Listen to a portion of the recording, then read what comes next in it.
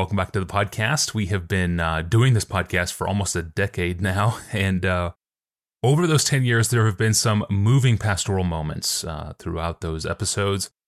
I remember one from a long time ago. I looked it up. It's way back in episode 131. Episode 131, an oldie. There, Pastor John was talking about important Bible verses to memorize, ones that he's found particularly useful in serving others. One such text was Psalm 130, verse 3. If you, O Lord, should mark iniquities, O Lord, who could stand? There, Pastor John testified, quote, how many times have I knelt down, put my arm on somebody who has just been broken over some sin that they have committed, and I have been able to just pray over them this text. Lord, if you would mark iniquities, who could stand? That's a moving picture of a word spoken pastorally. And that image and that text comes to my mind when I think of today's sermon clip, because there's a question over how do we approach God in the midst of our brokenness, particularly in the brokenness we experience over our own sins. This very question gets answered robustly in Nehemiah chapters 9 and 10. God's people are in distress, distress caused by their own sins. They know it, and they know they deserve the distress itself. So how do we approach God now? Here's Pastor John to explain, looking at Nehemiah chapter 9. Starting with verse 6, to the end of verse 37, the Levites are praying. This chapter is a prayer. They're praying to the end of verse 37, and they're crying out to you, O God. The word you, in reference to God, occurs 30 times in these verses. What did they do? What did they say? How did they deal with God in great distress? And that's what we want to know. How did they do that? Before we ask further, let's get more specific about the distress, because this will clarify your situation.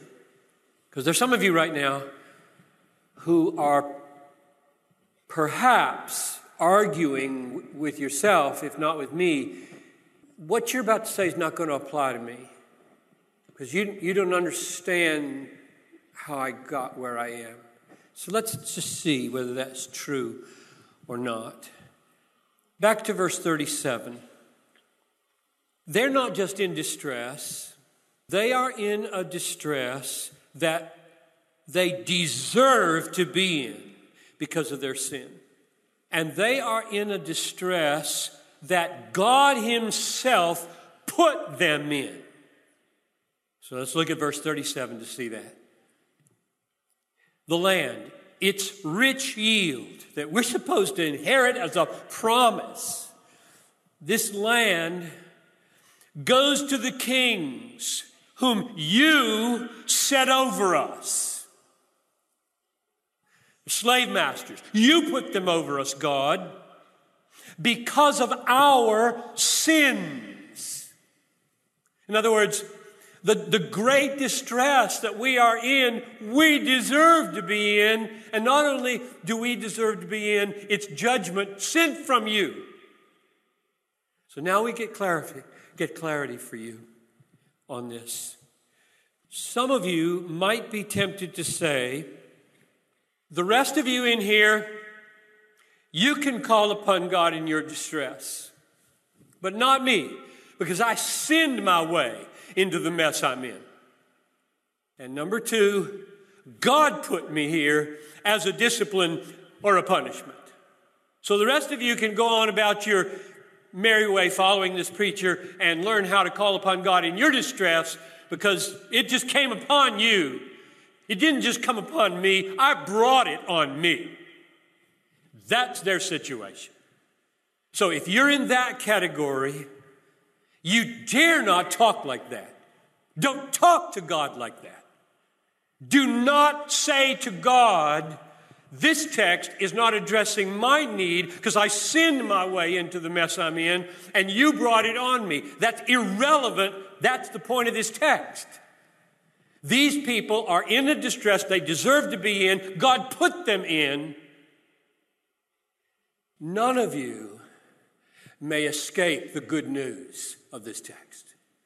You have no right to tell God he can't give you good news. Oh, how many people I have dealt with over the years who try to tell God they are beyond good news. And I get upset with them because they are belittling the cross, diminishing the blood, crying down the mercy, exalting themselves in their self-pity. I won't have it, neither in this room nor in the counseling chamber. Don't tell God that he can't give you good news because you've sinned your way into your misery. And God himself brought you under his discipline. That's exactly their situation. So we're in this together, and we want desperately to know, so how do you approach God now? How do you talk to God in that situation? Because that's what they're doing. And I want to learn as best I can how they do it. So what do? It's astonishing what they do. They pray back to God the entire history of the Old Testament. This is the longest, or maybe the right word is, this is the fullest retelling of the Old Testament in the Old Testament. So Jim Hamilton says in his new commentary. This is the fullest retelling of the Old Testament in a short space in the Old Testament. And it's a prayer. So they're telling God what God did for 1,000 years. More than 1,000. That's a remarkable way to approach God in a deserved, God-ordained distress. So verses 6 to 31, they're telling the story of the Old Testament. Why would they do that? Here's why. God does not exist so that we can enjoy Bible stories. Bible stories exist so that we can enjoy God.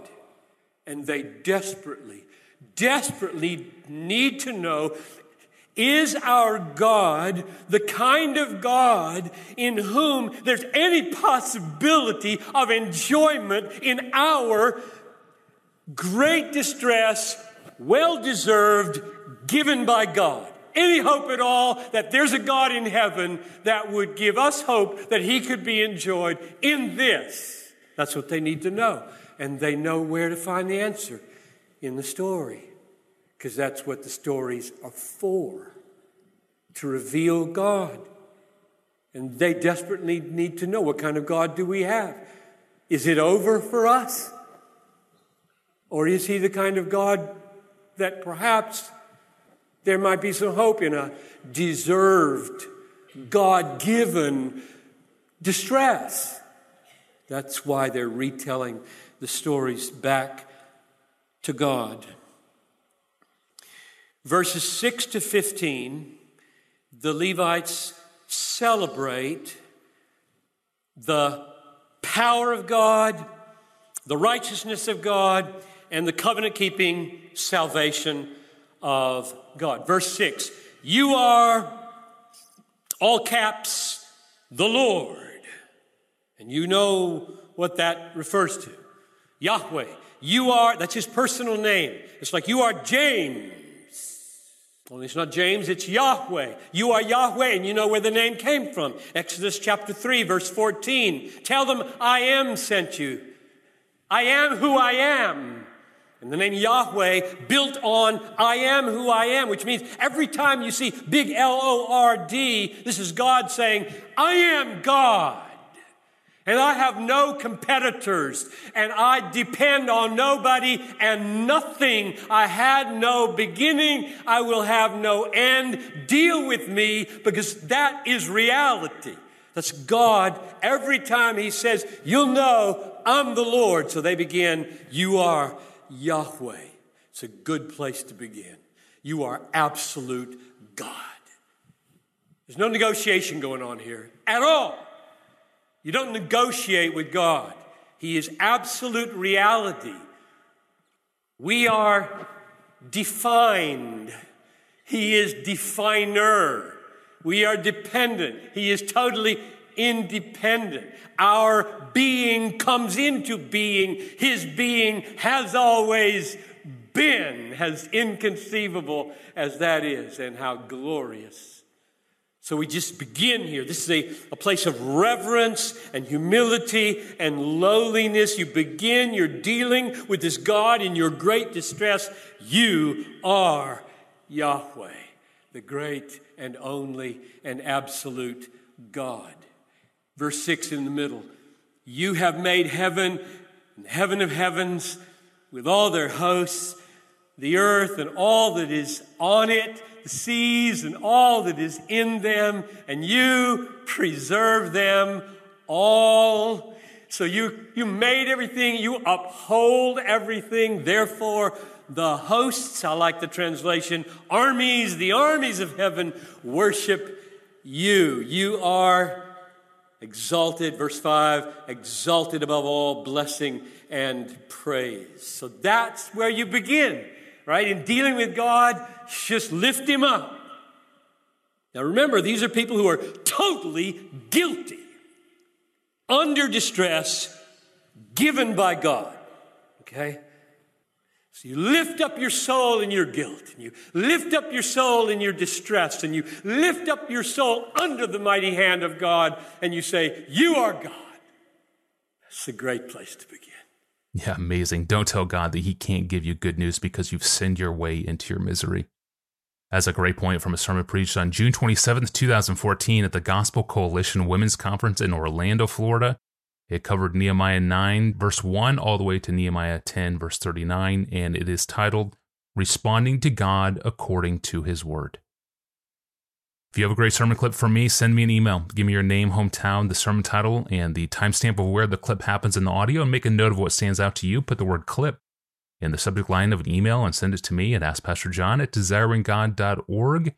That's an email address, askpastorjohn@desiringgod.org. Well, do unbelievers get a second chance at salvation after death? It's a common question, a very important one that means we need to look carefully at 1 Peter 3:19. I'm your host, Tony Reinke, and we are rejoined in studio with Pastor John when we return on Friday to look at that text, 1 Peter 3:19. We'll see you then.